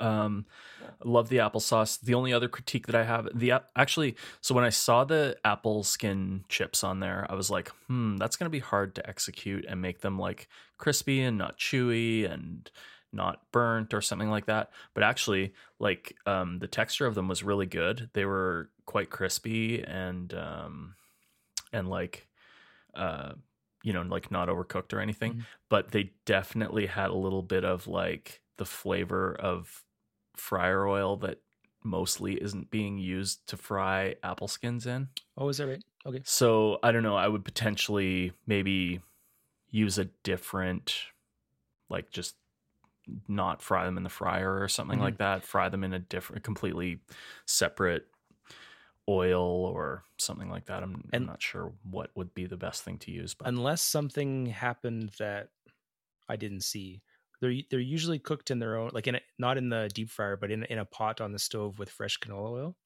But oh really? Yeah, but that they are kind of double fried, like a French fry. Like they're blanched to get, because there's so much residual apple flesh on them, on the interior of the skins. You have to cook it out at a low temp first. So yeah, I could see how they can taste oily, kind of like taste like the they taste a little oily. I wonder, like, maybe there's just a better way to like get the oil out of them after they're fried. Like, I don't know, putting them in the dehydrator on paper towel or something like that might help with that. I wonder if you could fry them in lard and then or in pork fat, and then that would be just an idea. It's on a pork dish, so that's right. Okay, and then you gave me a piece of the bison. Oh, and we forgot to talk about the roasty. The roasty was really good, pretty normal, I would say. I wasn't as excited about the roasty as I was about the polenta. Yeah. The polenta I was like really surprised by the texture of and the flavor of. The roasty I was like, this is good roasty. Yeah. But do you think the way it would be improved would be like increased contrast between crispy exterior? Is it kind of that? I think that would be one thing for sure. Yeah. If you could get the outside a little bit more crispy, and then have the inside be like nice and jammy, or hash brownie kind of. Hash brownie, like really soft. Mhm. Like maybe like if you could somehow get the inside texture to be more like, I'm not saying that you should that like mashing the potatoes would be an option, but like if you could get the inside to be like cooked almost to the point where the potatoes were like going to kind of mash themselves when you ate them, like so the inside texture was very soft and the outside texture was very crispy, that would be an interesting thing to play with. I don't know. I don't really have a good suggestion for that. Like potentially also like you were saying with the polenta, maybe there's a way to put something else on the outside that's like really crispy, just on the top and bottom that, that might make the texture a little more interesting. You should ask the students to come up with a really good idea. Yeah. I should do that more often generally. It's tough though. Like brainstorming ideas with a whole bunch of people and then sorting through those ideas and doing it in a way where everyone feels heard and feels like they have their input and everyone's excited about the ideas that they get to put forward is it's tricky. Yes. Yeah. Okay. So the bison ribeye, there was no way for you to not give me a whole piece of marrow. So that was pretty fun. Yeah. Like a 3-inch piece of beef. Yeah. A 3-inch marrow bone. Stovepipe marrow. Yeah, exactly. But yeah, I'm in love with bone marrow. So that was great. Yeah. The bison ribeye dish, can you remember if it has changed since the original presented incarnation? I think all of the kind of menu copy is basically the same. The only thing that changed really is that rutabaga fry bread. I had, right, when we talked about it, I had this, we were going to call it rutabaga fry bread, but I had this a recipe we had done at Jack's that was it's a South American bread called sopapilla or sopapaya. It's like a quick bread or pan bread that has pumpkin puree in it. And so I was going to use that as our fry bread. But like what we talked about was that this dish is supposed to be representing like Treaty 6 indigenous influences. And so I was like, why am I making this? The consistency on that sopapilla thing was wavering. And so I was like, why don't we just make actual fry bread? And so we took the recipe for bannock out of Shane Chartrand's book, Tawau.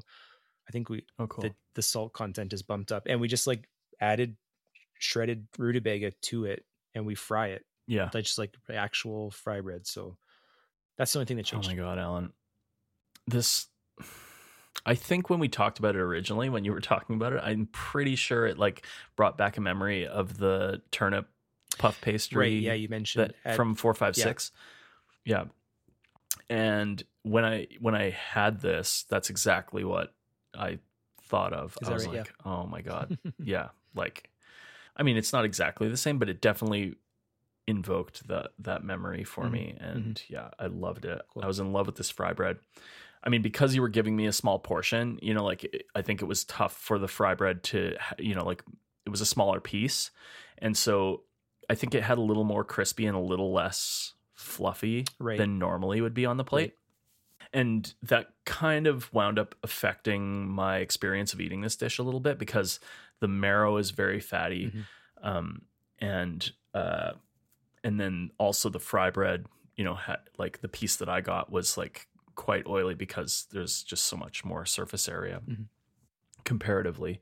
And so that made the dish eat a little greasy, but I don't think that would be the case with like a full plate of this dish. Right. You need the bready aspect of the fry bread to right. Yeah, you need the softer inside. You need a little bit more of the softer inside to counterbalance that, but I'm sure that's how it, on the normal dish, that's how it winds up being.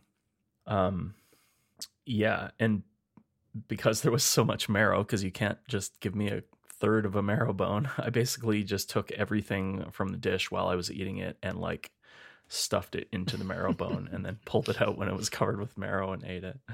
Yeah, it was delicious. The bison ribeye is really nice. Yeah, it's a beautiful piece of meat, like nice and lean, but super juicy. And yeah, it was really good. So the cook was good. Yeah, the cook was great. Oh, wait till you see the picture, Alan. Well, I'm sure you saw it. I didn't cook it, but I carved it, so I did see that. You carved it, yeah, exactly. And then what are the greens on this plate? So it's served with braised leeks and spinach.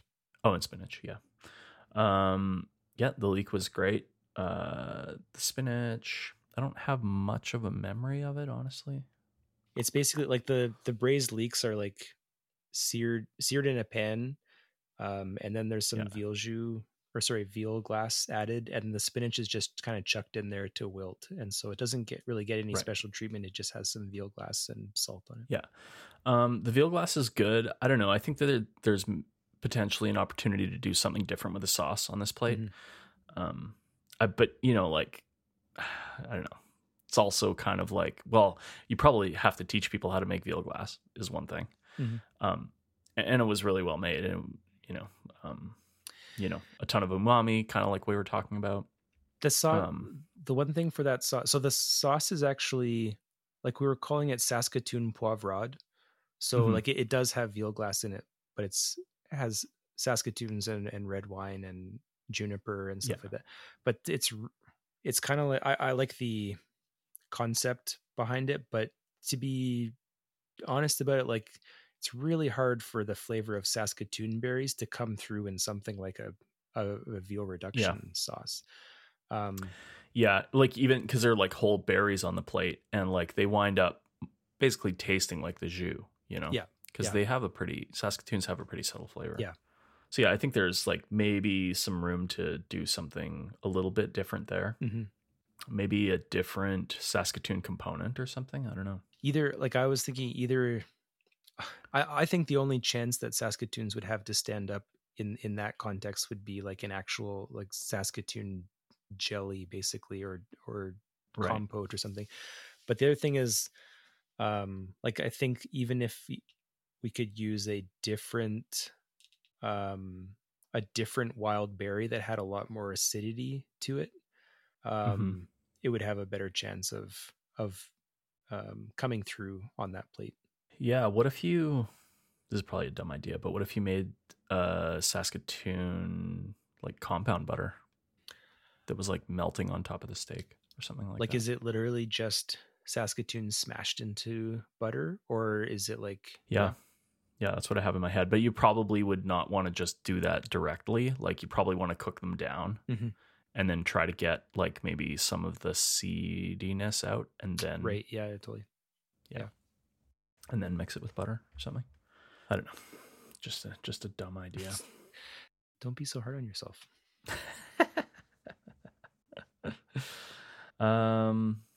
Yeah. Bone marrow. Can't go wrong. And then you had dessert. Yeah, but before we get to dessert, when I came in with my family, I had the lamb shank. Oh, right, yeah. I didn't write down a ton of notes about it. But yeah, it was, I mean, like the cook on it was perfect. It was a really beautifully sized portion.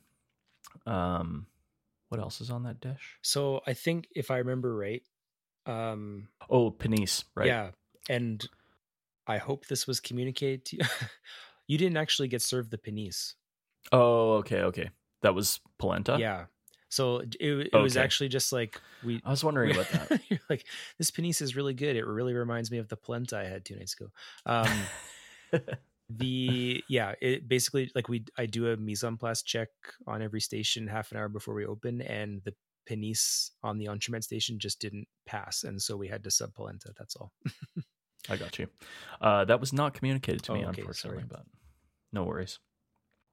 Well, I'm kind of sad because that was like the thing that I was the most interested in on the dish, and like after having what I thought was the panisse, I was like, seems it seemed underwhelming. Yeah. Let's put it that way. And then you have like skinned cherry tomatoes that are like roasted or something. Yeah, it's like that. it's supposed to be like a warm salad of the cherry tomatoes with green pepper and cilantro and cumin, right? And with yogurt, right? Yeah, right. Yeah, and I liked this actually, like there weren't a ton of like fresh herbs on most of the mains, but I liked the fresh herb component on this dish. There were also some nasturtium leaves on it, potentially. Should have just been cilantro. There was nasturtium on the carpaccio. The carpaccio, like on the menu, it just says it comes with a herb salad, and we just draw stuff. Like they have a cultivator there, and there was nasturtium this week. So, yeah. I mean, I don't know if you know about me and cilantro, but I'm obsessed. Oh, is that right? So no, I didn't know that. I love it. Yeah. I had green curry for dinner tonight, and I took like a fistful of cilantro and just threw it on top. And did you like the yogurt element of that? I'm not like super remembering it. Can you? It was like describe the it to warm, like. And I don't think I took a picture. Let me see if I took a picture. Sorry, like the tomato and green pepper salad was basically nestled into a swipe of yogurt. Yeah, I think maybe potentially there wasn't a ton of it or something. So I don't know. Maybe if the idea is that yeah, maybe there just needs to be a little bit more. Mhm. There was no mint in that yogurt and no mint jelly I think, anywhere on well, the way out? actually, I think that in our first conversation, or I think originally there was going to be mint on that dish. But then Yeah. everything ended up skewing towards this other group of flavors. And I swapped out the mint for cilantro. Like with the, I'm proud of you. the cumin, tomato, I ended up putting like ancho chilies in the braise for the lamb. And might even like we have so many like stock based and reduction based sauces. I was thinking Mhm. right now the lamb is basically just glazed in the thickened braising liquid. Right. But I was thinking about maybe just like making an ancho chili adobo kind of sauce to glaze it in instead. Just because there's so much stock and reduction. Totally. I know it's culinary school, but there's a lot. There's a lot. But yeah, I mean, like culinary school should also be about like, here's some interesting things that you can do, you know, Yeah. like, yeah. Yeah, I think that's an interesting idea. Like, I really loved it, and I haven't had a braised lamb shank in a really long time, and so I was like, "Oh man, this is so great." But yeah, I mean, having it glazed in the reduced lamb jus, it made it like very similar to a lot of lamb shanks that I've had. Yeah. Yeah, and then dessert. I mean, I know that doesn't really have much to do with you, but No, that's from a different class. But the dessert presentations are pretty. I mean, pretty fancy. yeah, they I feel like the first time I presented a menu in this class, I was kind of going about business as usual. And then in terms of the plating and presentation, and then I saw what the patisserie class was doing. I was like, oh no, I need to gotta bump up my plating game a little bit.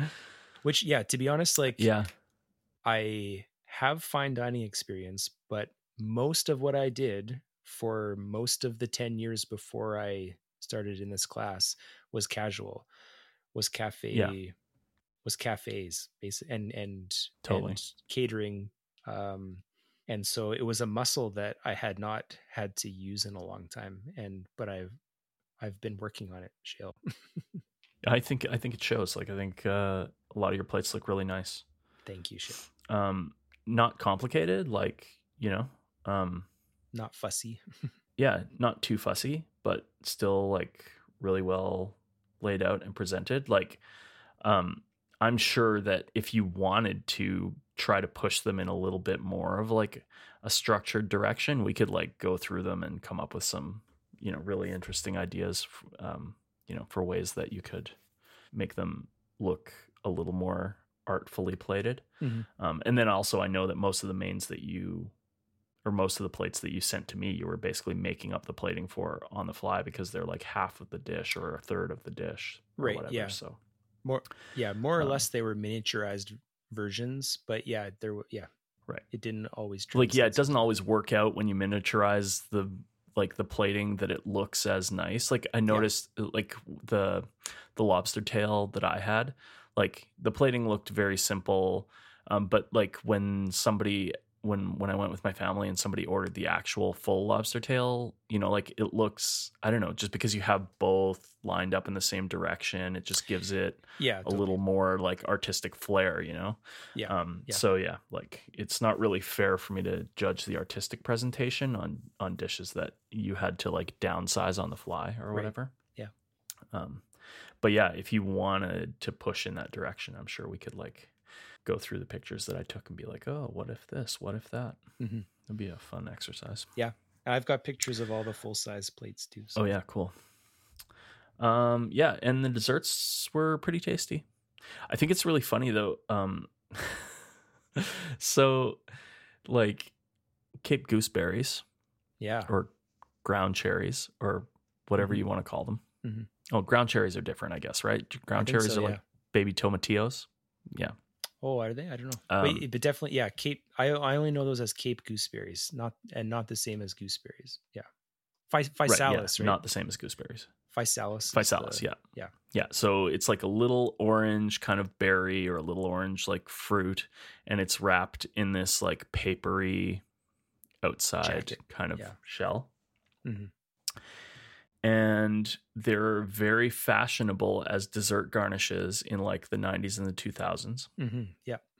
And in like 99.99% of presentations, you would like take the paper shell of the Cape gooseberry and delicately open it up so that the berry was exposed, and then kind of like push the papery part together so it was like sticking up off the berry. And it's like not really an edible component, but it like kind of gave the plate this like sort of like, I don't know, it's like a little fancy little structured piece of garnish. And like, you know, it's very passe and kind of dumb, and I don't really like putting stuff that's not edible on the plate as garnish, so that kind of sucks about it too. But for some reason, on both of the desserts that I had, they had Cape gooseberries, but just with the papery part just removed and just a single berry just thrown on the plate. When I came in with my family, I had the pear mousse, and there was like just a single lone Cape gooseberry sitting in the middle of the plate with no cape, I guess. And then also when I came in the night that you did the tasting menu for me, I ordered the, what's it called? Pecan Halo. Yeah. Right. Yeah. I ordered the Pecan Halo, and yeah, there's just a rando Cape gooseberry with no wrapper, just like on the plate. I thought it was super weird. Not quite sure what's going on there. Maybe they just had a lot of them, or yeah, it went through. Well, I think we talked about like perfunctory garnishes, like parsley on savory dishes and mint on sweet dishes and microgreens, and yeah, definitely Cape gooseberries. Where they just, they each of those have this kind of moment or this era where there's something irresistible about them to chefs, and they find their way onto plates where maybe they're not fully integrated into the concept. That's what you mean, right? Well, yeah, and like they're in no way integrated on either of these plates, and also they don't really look all that nice. Like I guess they have a nice color, but without their kind of like papery, twirly kind of fancy. Oh, so now you're upset that element. They don't put the paper on the plate. A moment ago, you were saying it was ridiculous to put them on the plate. I'm just kidding. Okay. Kidding. So I don't think I'm personally not really into non-edible garnishes, but I think that the reason why Cape gooseberries became so popular is because of that look. Yes, absolutely. Yeah. Right? It's a kind of. And once you remove that look from them, I feel like they don't really look all that attractive. I mean, I think that they do have a nice flavor, but if you want to have that flavor in your dish, then, you know, like it should be a component of the dish, not just a random piece of fruit. Like, why didn't they just put an apple on the plate? What's the difference? Is the question, what's the difference between an apple and a Cape gooseberry? I'm just kidding. Yeah, exactly. That's the question. I mean, within the context of the dish, I think it's a perfectly reasonable thing to ask. Like, I would have been just as surprised to see a whole unpeeled apple on the plate. What's it supposed to go with? Anyway, whatever. That's my rant about the gooseberries that were on the plate. Unbelievable. But the Pecan Halo was actually quite good. It was like a really nice, well put together, like pecan pie, basically, but it's sort of like stood on its own. It's kind of like deconstructed.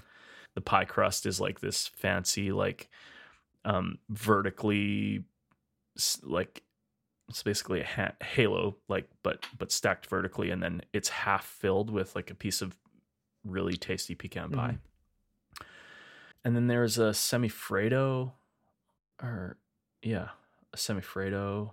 Can't remember what the flavor of the semifreddo was, but that was quite good too. And then there's like a gel on this plate. I'm not sure what that was supposed to be flavored like. It was pretty subtle. Thought maybe lemon at first, but then I kept tasting it after I had tasted the other things, and I couldn't quite figure it out. Do you remember what it is? I have definitely eaten that plate. I would have to It looks like kind of like it's like a yellow fluid gel kind of. Mhm. I'm not quite sure. And then it also comes with like a brulee, like a pumpkin brulee. So it's sort of like a pumpkin custard that's like set out on the plate, and then the top of it is bruleed with sugar. Mhm. I also didn't really necessarily feel like that was a very cohesive part of the dish. Not that it wasn't tasty, but I just like pumpkin. I guess pumpkin and pecan pie kind of go together. I don't know. Yeah, I think so. I didn't think it really needed to be there. It's like probably a bigger piece of pecan pie in the halo, and like the semifreddo and that fluid gel, and there's like candied pistachios on the dish. Those are really nice. Oh, is that cool? Yeah. Yeah. And there's some like really nice flower petals and things like that. But yeah, this gooseberry's got to go. Okay. Somebody's got to go into the fridge and just take all those gooseberries and chuck them in the trash, Alan. If you don't do it, I'm going to come by and do it. And then I had the pear mousse. Have you had that? I've not tasted it. I've seen caramel. that plate. I haven't actually eaten it. It's fascinating. Yeah. So there's like some kind of like candied, like a brittle tuile or something. That was really good. I'm not sure if it was peanut. Maybe, I can't remember. And then I think there's like a pear compote that was good. And then there's like a financier or something. Okay. Is that what's on that plate? That was also quite good. And then the pear, it's a pear caramel mousse. Yeah, I think that's what it's called. And the like mousse, the pear mousse is inside like a white chocolate enclosure that's shaped like an actual pear. Right, yeah. Yeah. Do you know if they're making those or just ordering them, or? I would be shocked if they weren't making them, but I guess I don't know. It was pretty well constructed, like, and it looked like you couldn't really see any seams on it or anything. Like, it looked pretty perfect, and it's like, kind of spray painted to have the mottled to look like a pear. Yeah. Sorry, to look like exactly. It has like a mottled surface of a pear, and it's got like a little pear stem that's like a little piece of teardrop shaped piece of chocolate. Yeah. Looks just like a pear on the plate, and then you fork into it, and it's like fairly thin, but solid enough to like hold its shape.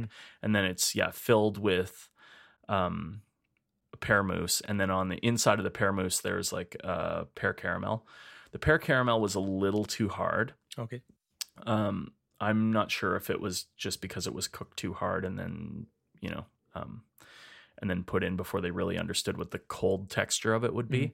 But the pear caramel on the inside was probably hard when it should have been like quite soft. Like, probably if I was making that dish, I would want the caramel that's inside to be maybe not runny, but almost like flowy when you cut it open. But it was actually like almost like hard candy. Oh, is right. Yeah. Which was a little sad. But the pear mousse was quite good. It's kind of like, I don't know, I feel like a lot of fruit mousses have a little bit of like, they're a little too gelatinous sometimes. This was a little gelatiny. It was like a nice mousse, but it had a bit of, that jello texture. But yeah, overall, it was like a really well constructed dessert. Cool. I was pretty impressed. Yeah. And that was the whole menu. I haven't eaten that much food in like such a long time, like more than a year for sure. Probably 2 years it's been since I ate a meal that was and you haven't eaten since, probably, right? That's right. I honestly, I don't want to get too into the details of it, but like, I've been making an effort to lose some weight since I found out about my my diabetes diagnosis, and like, it legitimately, like, that meal, like eating out those 2 meals like twice in 1 week, it like legitimately put a dent in my like in the progress that you had made, pace at which I had been losing weight. For sure. I felt like I almost lost a week, so it was pretty funny. Hashtag worth it, I hope. Yeah, like 100%. Like, I don't know, like also a part of my philosophy about my weight loss journey is that I'm not really going to allow it to, affect my ability to, eat things that I want to eat if I want to eat them, and that, like I just have to, like, I mean, they're obviously, like, I'm not going to sit down and eat a pillowcase full of candy. Mm, Like that's like a part of the discipline, I guess. But like I still want to be able to have like really awesome, memorable food experiences. And so it totally fits into the philosophy that I have around, how I have been changing my eating habits to be able to have like, a real cheat if I want to go out and have like, a really amazing fancy meal, or like right. a big multi-course meal, or have one of my friends serve me some food that they're really excited about, and that kind of thing. I don't want to lose all those great food experiences that, like are so much a part of like, my passion for food, and, the things that we talk about on the podcast Right. and stuff like that. I don't want to, just like cut all that stuff off. And Mhm. so it was like a really nice treat to be able to go out for a super comprehensive and really fun and creative meal. Cool. So that was great, Alan. Thanks a lot. My pleasure. Yeah. So have you felt like, like, are you pretty happy overall with how things have turned out? It seems like a lot of the ideas that you had like pretty much made it from concept to plate. So that's pretty awesome. Yeah, like in terms, like we talked about it enough in the first conversation. Like a lot of that menu is the instructional side of this, like building in techniques and making sure things are executable and achievable for students. And um but all that aside, just in terms of, yeah, like a menu and the flavors and the consistency of execution, I'm quite happy with it. There's always ways to improve it and tweak it. Hmm. And yeah, it's still not it's certainly not set in stone even now. Like, even like we mentioned over the course of Right. this Of conversation, course. little things that aren't coming out quite as consistently as they could, and ways to improve it. And to me, that's the journey, Shale. That's the um it is really nice though, Totally. like when it never really ends, but usually you get to some point with a dish where you feel like, okay, I can make a spec sheet for this and file it away, and I would be confident like pulling it out at a moment's notice for an event or a special. And so I think Hmm. that honestly, a handful of the dishes on this menu are at that point now. But we'll definitely continue to tweak, certainly for the rest of this term, and Totally. probably into the next. And do you know for how many terms you're going to be running evening dining, or N- Not necessarily, no. I think that like two for sure, like this one and next for sure, but then you're not yeah, really sure after that, or? typically I don't. It's not even really my decision to make, but like I think No, typically of course. instructors stay with a class for 2 or 3 years. Okay. Yeah. So I would, yeah, potentially have a whole 1 or 2 more academic years to run to do this dinner service. Right. And so do you think, like in your head, or do you know if maybe this is the mandate, like will the menu have to like be completely overhauled if you're still teaching evening dining next year? Will the menu have to be completely overhauled, or will you be able to like continue to sort of like iterate with the menu that you have and maybe tweak the dishes and take off a couple and bring on a couple? Or do you know if they're going to want to completely overhaul the menu? Like, is that a part of the learning experience for the students, is like cooking a brand new menu, or? No, not really, because it's always new students, right? Like it Right. like even over the course of this one term, I'm there's 3 different groups of students cooking the menu. And so I'm keen to change the menu up, just because I learn a lot about, well, I learn a lot by changing things.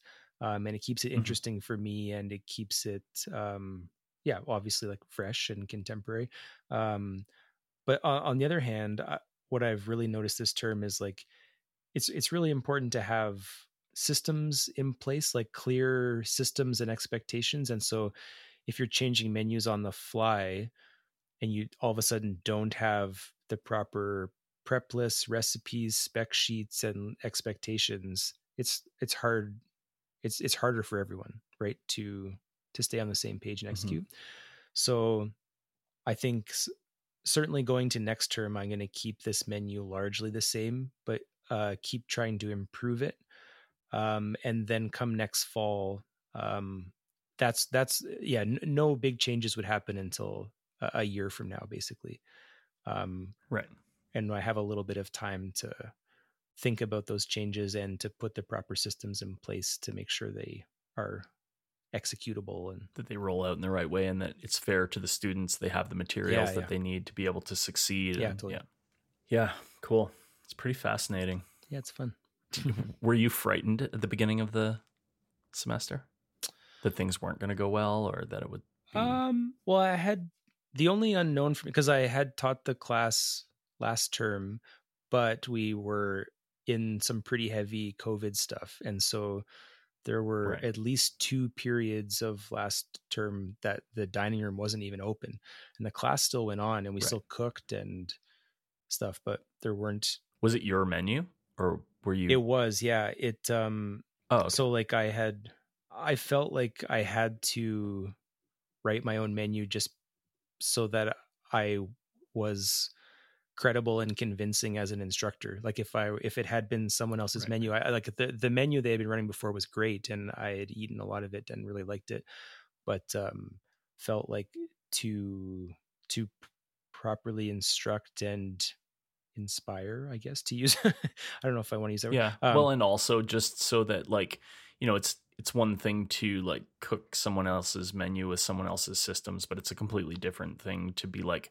you know, familiar with the food that you want to cook on the level that like you have conceptualized it, right? Yeah, like totally. And so it's like a different ballgame. And like to be able to write a menu, and then to be able to just kind of import my own, like from my own catalog of recipes. And if I'm bringing in the recipe, then I know it inside out and backwards. It can help troubleshoot it or explain it better. Exactly. But if it's someone else's recipe, even if I have more experience and such than the students, like I still might not be able to articulate it as well as if it were my own recipe from the start.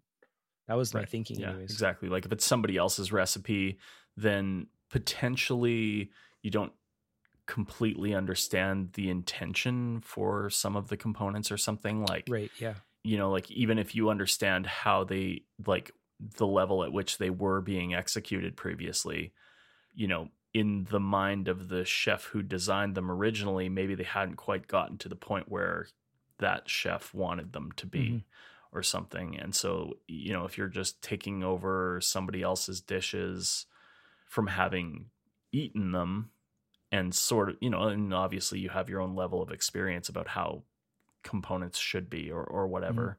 But if you didn't, you know, if they're not your ideas, then, you know, maybe you don't exactly know how to improve on them to get them to the point where, you know, they would be great in the way that the person who thought them up might, you know, might be connected to them or whatever.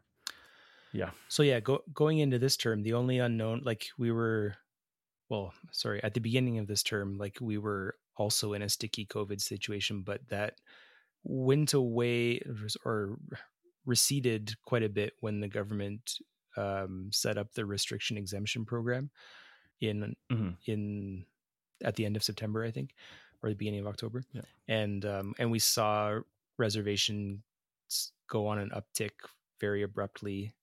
And so the only unknown for me was like I understood the kitchen and I understood the instructional aspect of the position. It was just like, well, how busy are we going to get? And like how I hadn't been able to cook really busy services with the students last term, really, except for a couple of special dinners and stuff. But right. So far, so good though on the busy nights. Yeah, they've done great. Awesome. Yeah.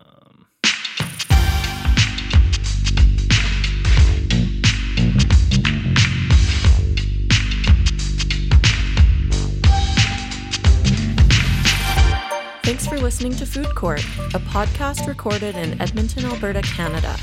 Food Court is hosted by Alan Suddaby and Shale McDonald. Theme music by Ryan and Shale McDonald. Make sure to subscribe to Food Court in Apple Podcasts, on Spotify, or in your favorite podcast player. We love to hear from our listeners. Please drop us a line at feedback@foodcourt.fm or find us on Instagram at Food Court Podcast. If you want to spread the word, please leave us a review on Apple Podcasts. We'll be back in 2 weeks with a fresh new episode. Thanks for listening.